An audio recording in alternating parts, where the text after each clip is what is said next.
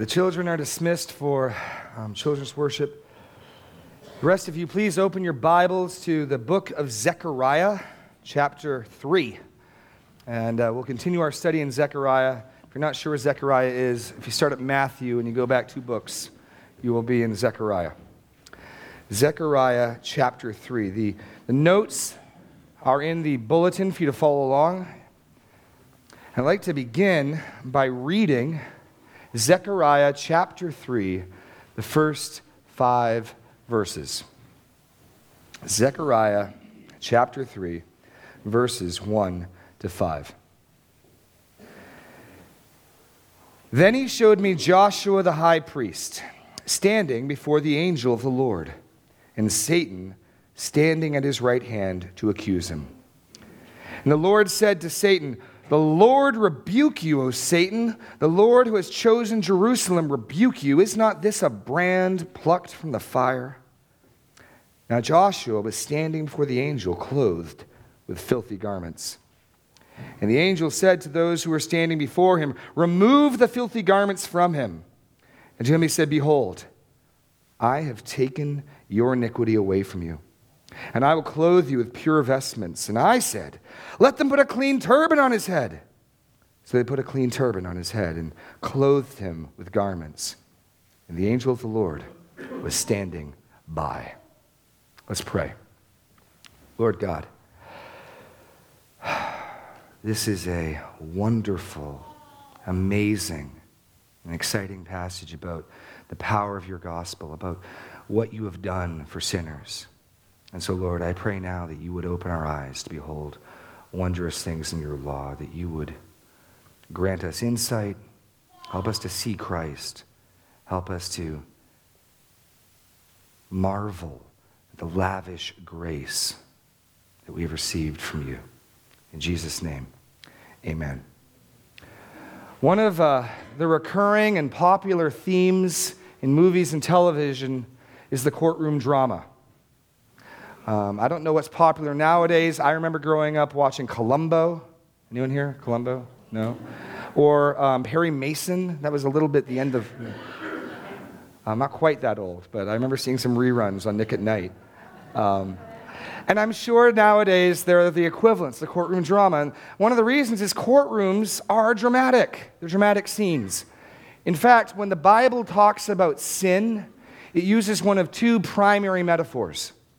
The first is unfaithfulness. When you see the language of idolatry, when you read through Ezekiel and God calls Israel an unfaithful, whoring wife. That is the strong language Ezekiel uses. That's one way of speaking about sin. It's a big, common biblical way. Relationship breaking, unfaithfulness, betrayal. But an equally, if not more, central metaphor that scriptures use for speaking of sin is that of the law, the courtroom, the judge, the just sentence. You read through Romans, that's the primary metaphor Paul is using there. And in that understanding, we get that God is many things, and one of the things that he is a righteous judge. The book of Hebrews tells us that we will all stand before the judgment seat of Christ. And so this picture, this courtroom picture, I think resonates with each and every one of us. There's a very real sense in which we will have this experience. We will stand before the judge. Now, in Zechariah's situation, Zechariah has been given night visions, if you remember. He's the prophet to Israel returned from the captivity, a small, feeble remnant of a once great people, attempting to rebuild a small, feeble temple which once was great. Discouraged, enemies around them, they gave up. They stopped working. And God sent Haggai, and he called them to repentance. And he sent Zechariah, and his opening message was, repent, return to me, and I will return to you. And something amazing happens. The people respond, revival breaks out, and then God pours out blessings. This is a book, as I've said before, which is full of gracious and comforting words. Chapter 1, verse 13. It's a book of encouragement. When God's people will turn to him, when God's people will trust in him, when God's people will forsake their wicked ways, and when they will return to him, he returns to them, and he pours out blessings on them. And in one night, Zechariah receives 8 visions from the Lord. visions of encouragement, visions promising the judgment of their enemies, visions meant to strengthen them. And today, I think we hit the climax, the central point of those visions. Chapter 3, we're going to look at this one vision in 2 weeks. There's so much going on here. As we study the priest with dirty clothes, the story of the priest with dirty clothes. Or like I have sort of subtitled this, How the Gospel Really Works. And so we're going to look at this in 3 points with the drama of the courtroom. This is a dramatic text. There's a lot of courtroom drama, and we'll dive in with a heavenly court assembles. Point 1, a heavenly court assembles. And that's verse 1. Then he showed me. Now the he here could be the interpreting angel, but he's not mentioned in this entire passage. It's equally possible the Lord God is the one now showing Zechariah this vision, whoever the he references. Then he showed me Joshua the high priest standing before the angel of the Lord, and Satan standing at his right hand to accuse him. And so we've got the setup. Here's the scene. It's a courtroom scene. The judge hasn't been mentioned. I think it's assumed to be the living God. And so who are the players in this situation? Well, first there's the accused.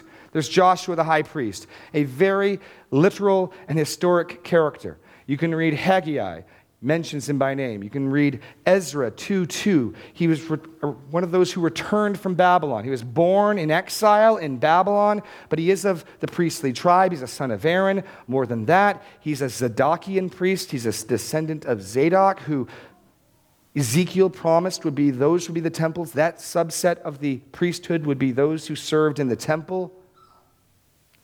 He's a real person. And in Ezra 3:2, we're told that he helped rebuild the altar. He's the high priest, or he's the contender for high priest. This is a very real person. And yet, I think we see that he represents at least three things here. First, he represents himself. Part of this vision, or a big part of this vision, is confirming to Israel, who may doubt. There may be some grumbling. How can a man born in a foreign land serve in the Holy of Holies? Hasn't he been permanently corrupted? Hasn't he been permanently and irretrievably tainted by his birth and his time in Babylon? How can this man be the high priest? Part of what this vision is going to do is make it clear to Israel, no, this is whom the Lord has chosen. This is confirmation and installation for Joshua the high priest himself. That phrase used in verse 3, that he is like a brand plucked from the fire, is a reference or a direct quotation to Amos 4:11. And there, it's the only other place this phrase is used, the Lord speaking to Israel says, I overthrew some of you as when God overthrew Sodom and Gomorrah, and you were as a brand plucked out of the burning. What he's saying is this, I gave you over to judgment, but at the last second, I pulled you out. You can picture something's sticks in the fire and it's about to be burned and be consumed. It gets pulled out and all it is smoking with some embers on it. And he's saying that's what Joshua is. The nation was given over to Nebuchadnezzar. Usually when that happens, nations disappear. And God pulled Joshua, he pulled this remnant of Israel out from Babylon. Yeah, they've got some smoke on them. Yes, they've got some soot on them. The Lord has pulled them out of the fire. And so here he is, this brand plucked out of Babylon, representing himself. But more than representing himself, as the high priest, and this is your second point, he's standing there representing the priesthood. Representing the priesthood. Listen to Exodus 28:36-38. You shall make a plate of pure gold and engrave on it like the engraving of a signet, holy to the Lord. And you shall fasten it on the turban by a cord of blue. It shall be on the front of the turban. It shall be on Aaron's forehead. And Aaron shall bear the guilt of any of the holy things from the people of Israel consecrated as their holy gifts. The whole notion of priesthood, we've talked about this before. Prophets stand in between God and people for God. So prophets position themselves in between the Lord and people to speak to the people for God. Priests position themselves between the people and God, facing God for the people. They intercede for the people. They make sacrifices for the people. And in some sense, then, they bear the sins of the people. Numbers 18:1. So the Lord said to Aaron, you and your sons and your father's house with you shall bear the iniquity connected with the sanctuary, and you and your sons with you shall bear the iniquity connected with your priesthood. And so as the high priest, what's also on trial here is not just Joshua's ability to function as a high priest. There's an implicit question about the legitimacy of the priesthood itself. The temple worship stopped for 70 years. There was no functioning priesthood. And here as they begin to rebuild the temple, part of the question in people's minds are, okay, by what right, by what authority, how are we going to get this thing going again? And so Joshua represents himself. He represents the priesthood as well. Thirdly, I think we'll see, he also represents really the entire nation of Israel. If the high priest represents the priests represent the people. I mean, after all, in Exodus 19:6, God had called Israel at Sinai to be a kingdom of priests. The nation of Israel is supposed to serve a intercessionary function between the other nations. We looked at that last week. And we understand that this understanding is clear because next week we'll see in verse 9, jump down to 3:9, the end of the verse, the Lord of hosts declares, I will remove the iniquity of this land in a single day. So this vision of one man has implications of sin removal for all the people of Israel. So to remind you again, Joshua here in this vision represents himself. There's a very real sense in which, should this man be the Lord's anointed, the Lord's high priest? Yes, he should. Is the priesthood valid? Can it function after the temple's been destroyed, after they've been in Babylon? Yes, it can. Can the nation function? We're going to see, yes, it can. And I'd add a fourth subpoint then, that as we see how salvation works, even though, as I've said, I do not believe that the church is Israel, the way salvation works for Joshua, the way the gospel works for the priesthood, the way the gospel works for Israel, the nation, is exactly the way the gospel works for you and myself. And so in some senses, we can see ourselves here. Because what has happened and the reasoning and the accusations and the redemption that we see is exactly what the Lord offers us, and exactly for those of us who are in Christ, what we have received. So that's the accused. Next, let's look at the defense.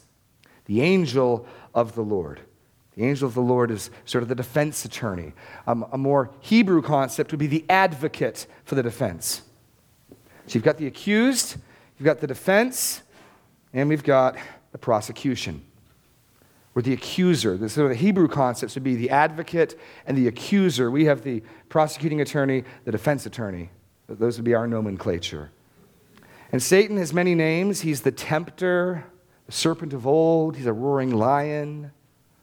But he's also the accuser of the brethren in Revelation 12:10. And you think of Job chapters 1 and 2, where he's accusing, insinuating Job's character, suggesting that Job is not serving the Lord for righteous reasons.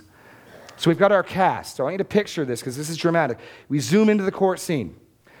The judge isn't mentioned directly. It's assumed to be Yahweh, the living God. There's Joshua. There's the angel of the Lord. And there's Satan, the accuser. Now, what normally happens, what's the starting play in a courtroom scene? Who gets to speak first normally? If you're watching Perry Mason, if you're watching Columbo or whatever, who speaks first? Who makes their case first? Prosecution. But point two, something astonishing happens. Notice this, something astonishing happens. The divine advocate intervenes. There is no trial. Read this, read it again. The accuser never speaks a word. He doesn't get to make his case. He doesn't get to bring his charge. Before a sound comes out of his voice, before the first beginning of his point is made, the divine advocate, the Lord Jesus, the angel of the Lord, intervenes. We see the pre-incarnate Christ, and that is a typo, speaks. The pre-incarnate Christ speaks. Here's further evidence, by the way, that this advocate is divine. Maybe you, like me, were a little confused the first few times you read this because the Lord said, okay, the Lord rebuke you. That's kind of confusing. I mean, normally people don't speak about themselves in a third party. Jeremy is very blessed to be here today. That's not normally how we talk. And not only that, the Lord hasn't been mentioned in this passage yet. He's not one of the characters on the stage. What's going on here is the angel of the Lord is speaking, and then Zechariah speaks about the angel of the Lord as the Lord. That's not uncommon. If you go to Exodus with the burning bush, same thing happens there. So the angel of the Lord is divine, and the angel of the Lord said, "The Lord rebuke you." So here's this setup. There's this tension. We're in a courtroom. There's an accuser, the best prosecuting attorney in the universe. Amen? Best defense in existence. And what's remarkable, and there's a couple twists in this, they're dramatic, is you're expecting a charge, you're expecting accusations. He's called the accuser. He doesn't get to speak. I want you to get this. The Lord Jesus, the angel of the Lord, we've already seen his zeal for God's people. We saw him in chapter 1 cry out. Cry out in chapter 1, verse 12. The angel of the Lord said, "O Lord of hosts, how long will you have no mercy on Jerusalem and the cities of Judah?" He is passionate. He is burdened for his people. And here, he is so zealous. He's so passionate about his people. He won't even let the accuser speak. And so we get now to the second point 2b. This ironic twist is the prosecution is prosecuted. You're expecting the defense to get hammered. You're expecting the defense to be accused. Who gets accused here? The accuser. The prosecution is prosecuted. He never gets to make his accusations. He never gets to speak. He is rebuked. It reminds me of what Paul says in Romans 8:33-34. Who shall bring a charge against God's elect? It is God who justifies. Who is to condemn? And the implied answer is no one. No one has the right to condemn those whom God has justified. Christ Jesus is the one who died, more than that, who is raised, who is at the hand of the right Father, who indeed is interceding for us. I don't know if Paul had this passage in mind. Here is Lord Jesus, the right hand of the Father, interceding, stepping in, intervening for his people. But I want you to notice next the basis of the rebuke. Why? On what basis does this prosecuting attorney get rebuked? Why does he get prosecuted? Why is he silenced? You could think of a number of reasons. Satan, you're wicked. That's not the reason given. By virtue of rebuking him, he's implying he's done something wicked. You might think, Satan, this is a person who's made a decision for Christ. And that may very well be true. I believe Joshua was in a right relationship with God. That's not the reason given. I want you to notice the basis with which the Lord Jesus rebukes Satan. And it's point C. God's choice stands. God's choice stands. Look at that there in verse 3. Verse 2, I'm sorry. The Lord said to Satan, "The Lord rebuke you, O Satan. The Lord who has chosen Jerusalem rebuke you." Is this not a brand plucked from the fire? And if you've been paying attention in Joshua, this notion of God choosing has been all over the place. Go back to the first vision in chapter 1, verse 17. The culmination of the vision of the rider on the red horse. Zechariah is to cry out again, "Thus says the Lord of hosts, my city shall overflow again with prosperity. The Lord will again comfort Zion and again choose Jerusalem." Choose Jerusalem. Or chapter 2, verse 2. Then I said to this is the third vision, the man with the measuring line. Then I said, "What are you going? Where are you going?" And he said to me, "To measure Jerusalem, to see what its width and what is its length." And behold, the angel who was talking to me came forward, and another came forward to meet him. And he said to him, "Run, say to the young man, Jerusalem should be inhabited as villages without walls, because of the multitude of people and livestock in her midst, and I'll be over her, a wall of fire all around her, declares the Lord, and I'll be the glory in her midst. Up, up, flee. And down to verse 12, the Lord will inherit Judah as his portion in the Holy Land and will again choose Jerusalem. Do you notice the importance of God's choice thus far in this book? What he's saying is this, and I know we can struggle with the biblical doctrines of election and predestination. I know these can be divisive issues. But the Lord Jesus is rebuking Satan, not based on Joshua's choice of the Lord, but the Lord's choice of Joshua and his people. You got to get that. The confidence that you and I can have that the accuser will never get to even open his mouth when he would speak against us is not the confidence in our faith. Oh, Satan, be rebuked. Jeremy has strong faith. That hope, I don't take hope in that. I take hope in the fact that the Lord has chosen me. As we sing, he will hold me fast. And I want to just look at some passages that emphasize this. This is no small biblical teaching, and the Lord wants this truth that undergirding, yes, we choose him. Yes, we turn to him in faith. Yes, no one's forcing us to choose him. Yes, everyone is invited. Yes, no one will be turned away. But at the end of the day, the bedrock foundation of salvation is God's choice. Listen to some passages. Deuteronomy 7:7-8. It is not because you are more in number than the other peoples that the Lord set his love on you and chose you. For you are the fewest of all peoples, but it is because the Lord loves you. Israel, why does God love you? It's because he loves you. Love that. He loves you because he chose you, and he chose you because he loves you.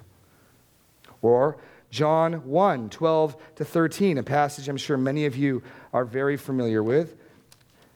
But to all who did receive him, who believed in his name, he gave the right to become children of God.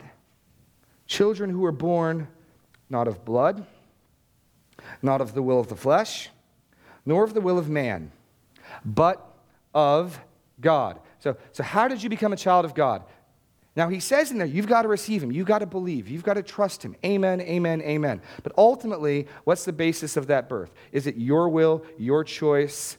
He says it clearly. Not the will of the flesh, not the will of man, not of bloods, meaning who your parents were, descent, but God.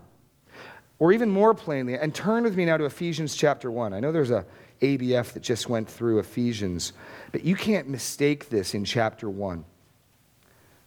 What I want you to see is this emphasis on divine sovereignty, this emphasis on God's choosing love is no small doctrine. I'm not finding some little verse in some obscure corner in the Bible and trying to lift it up as a big deal. This is put front and center as a big deal in Scripture. The Apostle Paul likes to write big sentences. Daniel said they're not run-on sentences. When the Apostle Paul writes big sentences, they're not run-on. They're perfectly grammatical. Okay, fair enough. But I will point you to the fact that in Ephesians chapter 1, verses 3-14 is one sentence in Greek. One sentence, okay? And this is going to cover every aspect of your salvation. You're going to see every member of the Trinity at work in this passage. And I'm going to read it with a slight emphasis on certain words. If you're tracking me, we're going to have some emphasis on the right syllable. Because we show up in this passage, but I want you to notice when I read this, are we doing things or are things being done to us? Are we active in this passage or are we passive? Are we the actors or are we the acted upon? Do we receive or do we give? Let's read this, and I'm going to emphasize the words that refer to the Lord, okay? Blessed be the God and Father of our Lord Jesus Christ, who blessed us in Christ with every spiritual blessing in the heavenly places, even as he chose us in him, before the foundation of the world, that we should be holy and blameless before him. In love, he predestined us for adoption as sons through Christ, according to the purpose of his will, to the praise of his glorious grace, with which he has blessed us in the beloved. In him we have redemption through his blood, the forgiveness of our trespasses according to the riches of his grace, which he lavished upon us in all wisdom and insight, making known to us the mystery of his will, according to his purpose, which he set forth in Christ, as a plan for the fullness of time, to unite all things in him, things in heaven and things on earth. In him we have obtained an inheritance, having been predestined, according to the purpose of him who works all things, according to the counsel of his will, so that we who were the first to hope in Christ might be to the praise of his glory. In him you also, when you heard the word of truth, the gospel of your salvation, believed in him. We're sealed with the promised Holy Spirit, who is the guarantee of our inheritance until we acquire possession of it, to the glory, the praise of his glory. You see all that's done, and it's done to us. It's done to us. We are acted upon. We are chosen. We are predestined. We are blessed. And it's all about his will and his choice and his purpose in him, for him. You can't escape that. This is no minor point. The majority of Ephesians chapter 1 is making this point emphatically. Turn back to Romans 9. One other passage. The Bible is unashamed in this. And I got to make this point because the encouragement that the Lord wants you to receive from this truth will not be yours if you doubt this truth. Remember, the basis of the rebuke, the reason the accuser must shut his mouth is not because of what Joshua did, and it's not because of the decision he made. It was about the decision the Lord made. His choice. His purpose. That's the basis which shuts the mouth of the devil. Romans chapter 9, verses 10 through 16. See, not only does God ultimately choose, God has ordained things to make that point explicit. That's what Paul's going to say here. God set this up to put on display, to make plain this point. Romans chapter 9, verse 10 through 16. And not only so, but also when Rebekah had conceived children by one man, our forefather Isaac, though they were not yet born, and had done nothing, either good or bad, in order that God's purpose of election might continue. I want you to get what Paul's saying. God specifically chose an example where you can't argue merit. 2 babies in the womb, neither one of them's done anything good or bad. God chose that in order, with the reason. Why did God choose this? Because he wanted to make the point clear, in order that God's purpose of election might continue, not because of works, but because of him who calls. She was told, the elder will serve the younger. As it is written, Jacob I loved, but Esau I hated. What shall we say then? Is there injustice on God's part? By no means, for he says to Moses, now we're back to Exodus 34. I will have mercy on whom I have mercy, and I will have compassion on whom I have compassion. So it depends not on human will or exertion, but on God who has mercy. So back to Zechariah. The Lord chose Jerusalem. Now, yes, at Sinai, Israel chose the Lord. And there is no salvation where there are not people turning to the Lord in faith. But ultimately, what undergirds and secures and guarantees that the Lord's sheep will come in is his choice of them, not their choice of him.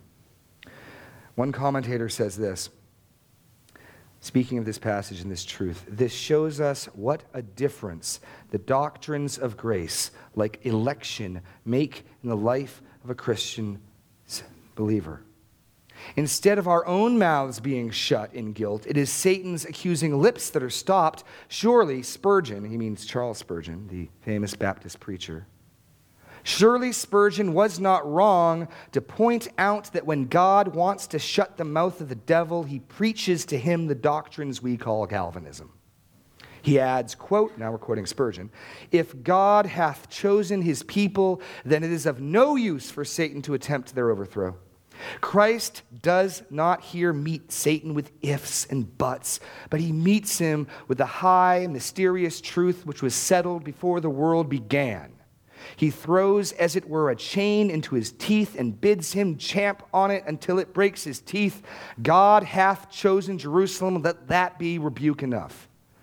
God chose this one, silence in the courtroom. Bailiffs, take him away. That's the drama of this court scene. He doesn't even get to speak. You don't get to bring a charge against those whom the Lord chose. And you know that the Lord chose you when after you've come to faith in him. When you come to faith in him, instead of saying, wow, I'm so smart, I figured it out. Wow, I'm so good. You rather say, hallelujah, you chose me. You knew me before I was formed in the womb. And you called me while I was your enemy. And you sent your son to die for me while I hated you. Hallelujah. And on that basis, we have security. My security, we talk about eternal security, my security is not that I will continue to keep myself believing. I will make myself believe. My faith is strong. It will not get weak. That is not my assurance.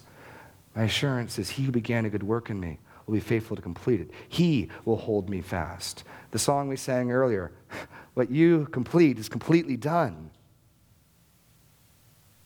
When our hearts accuse us about our sin. Now, there's times where our hearts accuse us rightly. As a Christian, when we sin, we need to confess it to the Lord. The Holy Spirit will drive us to the cross. The Holy Spirit will again, as in 1 John 1:9, say your feet are dirty. You need to confess. You need them cleaned. But once you've done that, once you've dealt with your sin, once you've confessed it, the accuser will continue to accuse.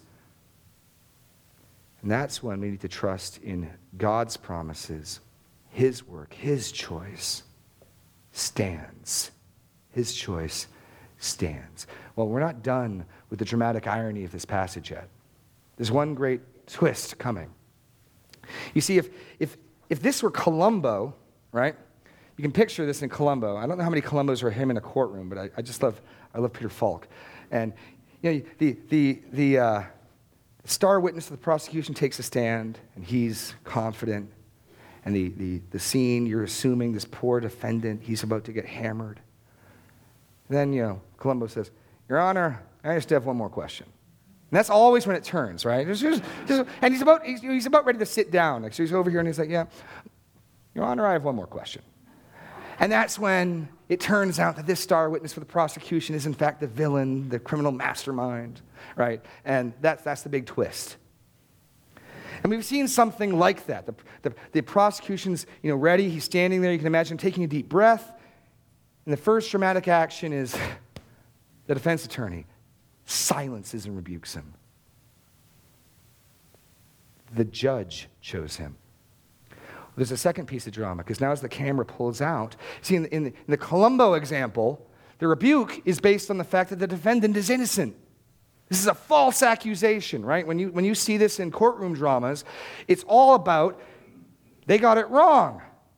And so your accusations are false. He's innocent. You're guilty. But now when the camera zooms out, look at verse 3. See, we've read this, we know this, but notice when Zechariah adds in now this detail. Look at verse 3. We can assume the prosecutor's either silenced or he's been taken away. He never shows up again in this passage.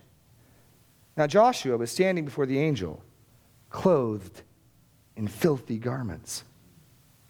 Only after the defense attorney has silenced the prosecutor do we then learn his defendant is in fact guilty. That should be stunning, unexpected. Point 3, a guilty defendant is honored. A guilty defendant is honored only after. We'd expect, yeah, that's right, you be quiet, you accuser. He's innocent. Oh, wait, he's not innocent. He's filthy. Do you see the drama of this? This is an amazing passage for so many reasons. It's unexpected. You don't expect the prosecuting attorney to get accused. And when he does get accused, you expect the defendant to be innocent, and he's not. The ESV says wearing filthy garments. That hardly does justice to the filth described here. It's similar to the passage in Isaiah 64:6. We have all become like one who is unclean. All our deeds are like a polluted garment. No, it's true. Joshua is soiled from head to toe. He's been corrupted. He's been infested. He's been tainted. He is dirty. The priest with dirty clothes. Point A, the defendant is in fact guilty. Guilty as sin. How do we make sense of this? I mean, if this were, first of all, this wouldn't be Columbo, but if it were to be Columbo, then a great legal tragedy has taken place. Columbo let an innocent man free. Come on, Columbo, you're not supposed to do that. And thankfully, there's a few more verses that help explain this. But I just love how we don't even get told he's guilty until after the prosecution is silenced. The defendant is, in fact, guilty. As we talked about how this passage explains how the gospel works, it's crucial you get this. It's crucial you understand what's going on here, because there are those who, as they understand, we believe the gospel of Jesus Christ to be, to call it, quote, a legal fiction. How can a righteous God pardon, nay, honor the guilty? Well, this passage shows us how. Point 2. His sins are removed, not overlooked.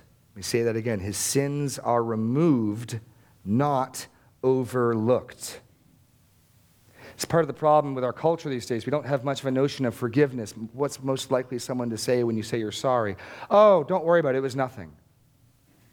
That's actually not pardon. That's not pardon. It's not important. We hear that enough, and we think then that surely must be what God does with our sin. God says, it's no big deal, okay. No, God's far too righteous for that type of nonsense to fly in his courtroom. No, there's a real problem here. The angel of the Lord has silenced the prosecuting attorney, and now we find out his client is guilty of sin. How does that work out? Well, keep reading. And Joshua was standing before the angel, clothed with filthy garments. The angel said to those who were standing before him, remove the filthy garments from him. And to him he said, behold, I have taken your iniquity away from you.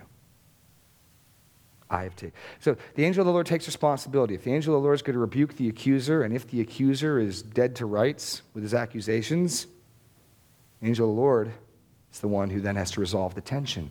There is real tension here. He's guilty. And I want you to see the sins aren't ignored. The sins are removed, not ignored. Now, this passage does not explain how that entirely works out. What we get from this passage is the angel of the Lord, whoever he is, and he appears to be God, the angel of the Lord will both be the one who intervenes as an advocate on behalf of the sinner, and the angel of the Lord, in some sense, will be instrumental in the removal of the sinner's sin. That's as far as we get. But those of us who live this side of the cross, we know a bit more of the story. Turn to Romans 3. Paul puts this same dilemma out for us in Romans chapter 3. And I want to fill in some of the gospel pieces.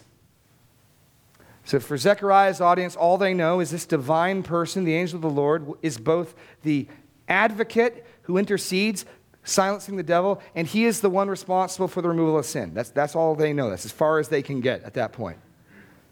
We get a bit more.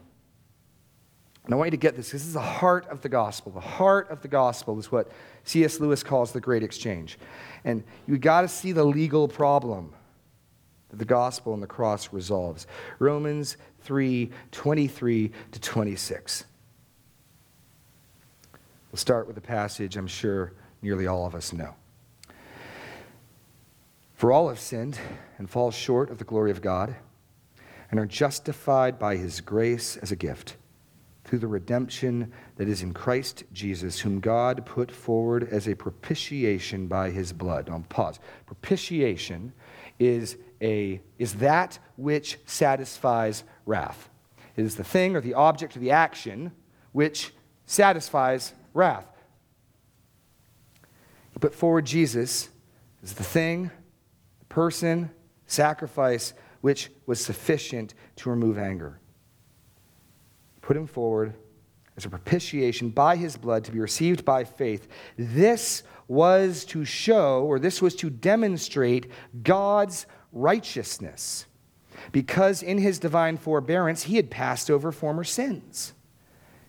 It was to show his righteousness in the present time, so that he might be just and the justifier of the one who has faith in Jesus. I want to unpack that, because that is key. That is the heart of how the gospel works. That is the heart of how God saves. Because God's got a problem. He has already forgiven people. He has already said, let's think of a good example. David, King David, kills a man, sleeps with his wife, and makes his army complicit.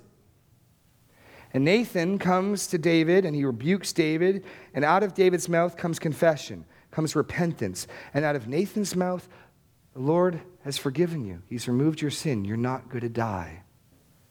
But I want you to imagine Uriah's dad is standing by. It's your son that this man killed. It's your daughter-in-law this man date raped. And you think to yourself, what do you mean you've taken away his sin? That was my son, my daughter-in-law.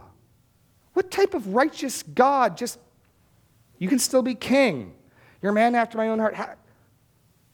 This is terrible. And Paul recognizes that tension. He's saying the reason Jesus was publicly crucified was to make it clear to the watching universe that God himself was just. God himself was consistent with his own character, or to say another, played by his own rules. He put him forward as a propitiation by blood to be received by faith. This was to show God's righteousness, because in former times he had passed over sins. It's as if to say to Uriah's dad, just wait. In a few hundred years, this will make sense, Uriah's dad. In a few hundred years, the scales will be balanced. I know right now it looks like injustice has been done. Justice will be done. Be patient. Be patient. Be patient. I'm going to tell you a story that was very helpful for me in understanding the gospel. When I was the summer of 1999, and I was convicted by the spirit of sin and righteousness and judgment, I came across a cassette tape of a classical guitarist, Christopher Parkening. He's excellent. But I had gone to a concert of his in Portsmouth, New Hampshire, and he had given out these free tapes. And on one side was him playing, I think it was Jesu, Joy of Man's Desiring. And the other side was his Christian testimony. And it was just kicking around in my closet. And I put it in the tape deck. I'm working through my Bible. I'm pretty convinced at this point I'm not a Christian, because I'm reading the New Testament as it's describing what Christians look like and what they love and what they believe. And I'm going, uh-oh. And as I'm trying to wrap my head around understanding the gospel, and you got to understand, no one was preaching to me. There was no teacher there. It was the Holy Spirit, the Word, and me, and a lot of fear and trembling. I listened to this, and Christopher Parkening, explaining the gospel, explained it this way. He gave an analogy. We use this sometimes with the youth. But here, this is explaining it.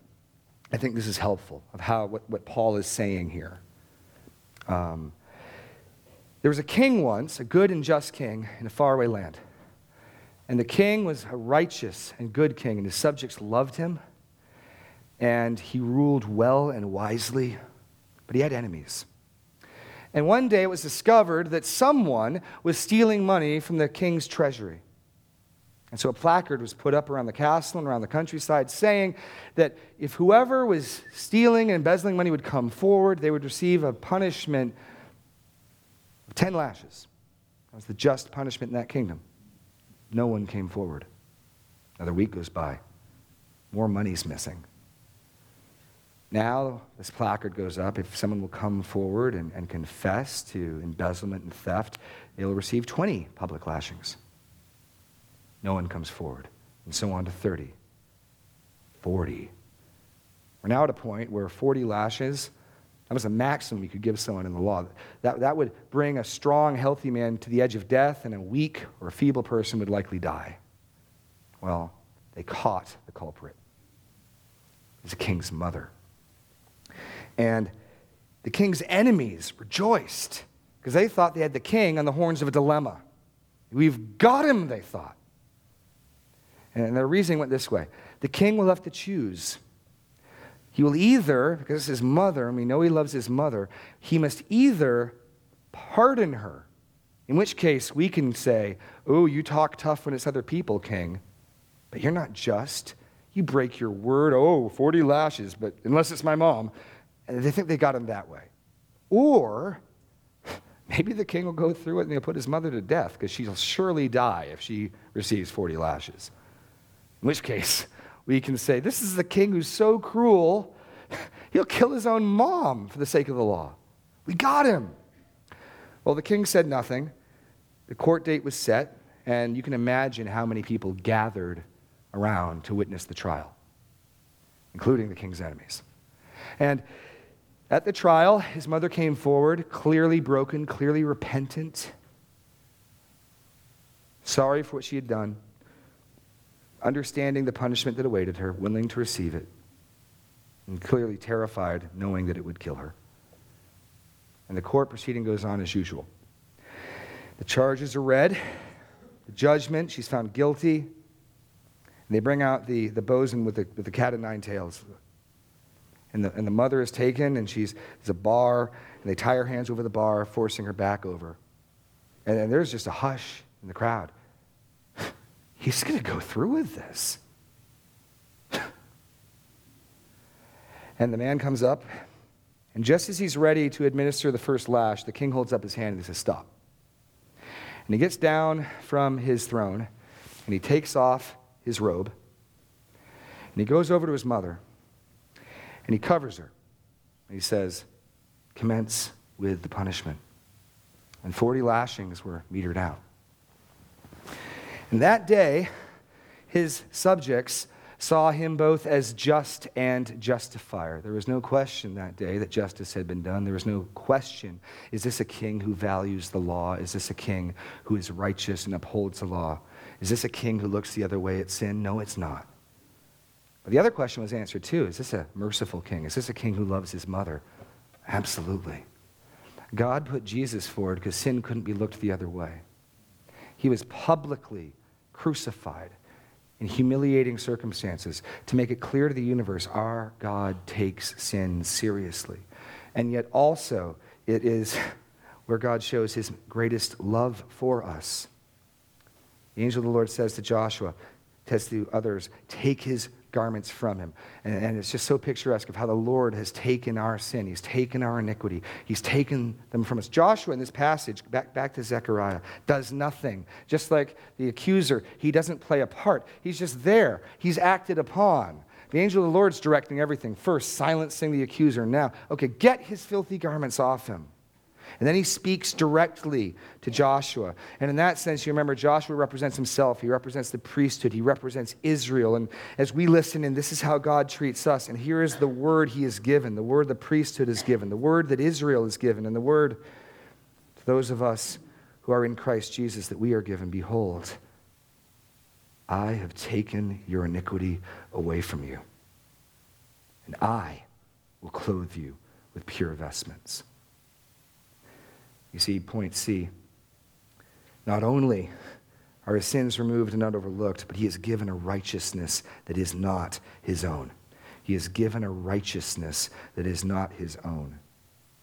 Sometimes we think of the gospel as simply getting us back to square one. You know, we had this great relationship with God. You know, Adam and Eve walked with him in the garden, and then we messed that all up. And now Jesus forgives us, and now we're back to where we were. You have far too small an understanding of the gospel if you think all the gospel is it removes our sin. That's half the equation. But notice what the angel does. He not only takes the dirty robes off, he gives him clean ones. Jesus Christ gives us his righteousness. The priest with dirty clothes is given new clothes to wear, clothes given to him by the Lord Jesus Christ. He is not the one who cleanses himself, nor is he the one who makes his righteous garment. It is taken from him, it is given to him, all by the angel of the Lord. The Apostle Paul, speaking of this in Philippians 3, 8-9. And you know this.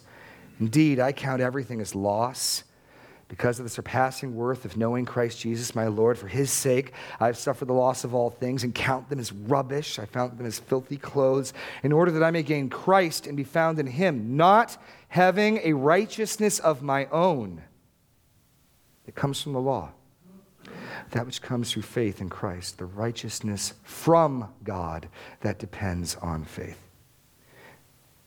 How the gospel works is this. The gospel works like this. Jesus takes your filth. He takes your sin. He takes your rebellion. He takes it upon himself. He doesn't just leave you there naked. He gives you his own righteousness so that when we stand before the Father's throne, we stand in the righteousness of Christ. We stand in his garments of salvation, as Isaiah 61:10. I will rejoice greatly in the Lord. My soul shall exult in my God, for he has clothed me with the garments of salvation. He has covered me with the robe of righteousness. As a bridegroom decks himself like a priest with a beautiful headdress, as a bridegroom adorns herself with jewels, this is what God has done to me. Okay, quickly, last point. There's one more surprising twist in this story. Zechariah, who up to this point has been a bystander in these visions, he's asking questions, but to the other bystander, it's usually him standing on the sidelines with an interpreting angel. Hey, what's this mean? Or who are those? Or what's he going to do? Zechariah takes part in the vision. Back to the Columbo scene. It's as though people in the audience are now speaking. You know, out with him and in with this other guy. Zechariah speaks up. I said, let them put a clean turban on his head. As he's watching this happen, as he's heard the announcement of the forgiveness, this pardon, this redemption is so great, it's so compelling. Zechariah standing, give him a headdress. And you wonder, what's this turban about? Well, it's the sign for the office of the high priest. We read that in Exodus 28:36. In other words, what Zechariah is doing is he is responding to this announcement by the angel, and he's putting two and two together. If the angel of the Lord's taken his iniquity, and if the angel of the Lord has given him a righteousness, then get this man the signs of his office. For he is the Lord's high priest. Point D, he is divinely installed. He is divinely installed.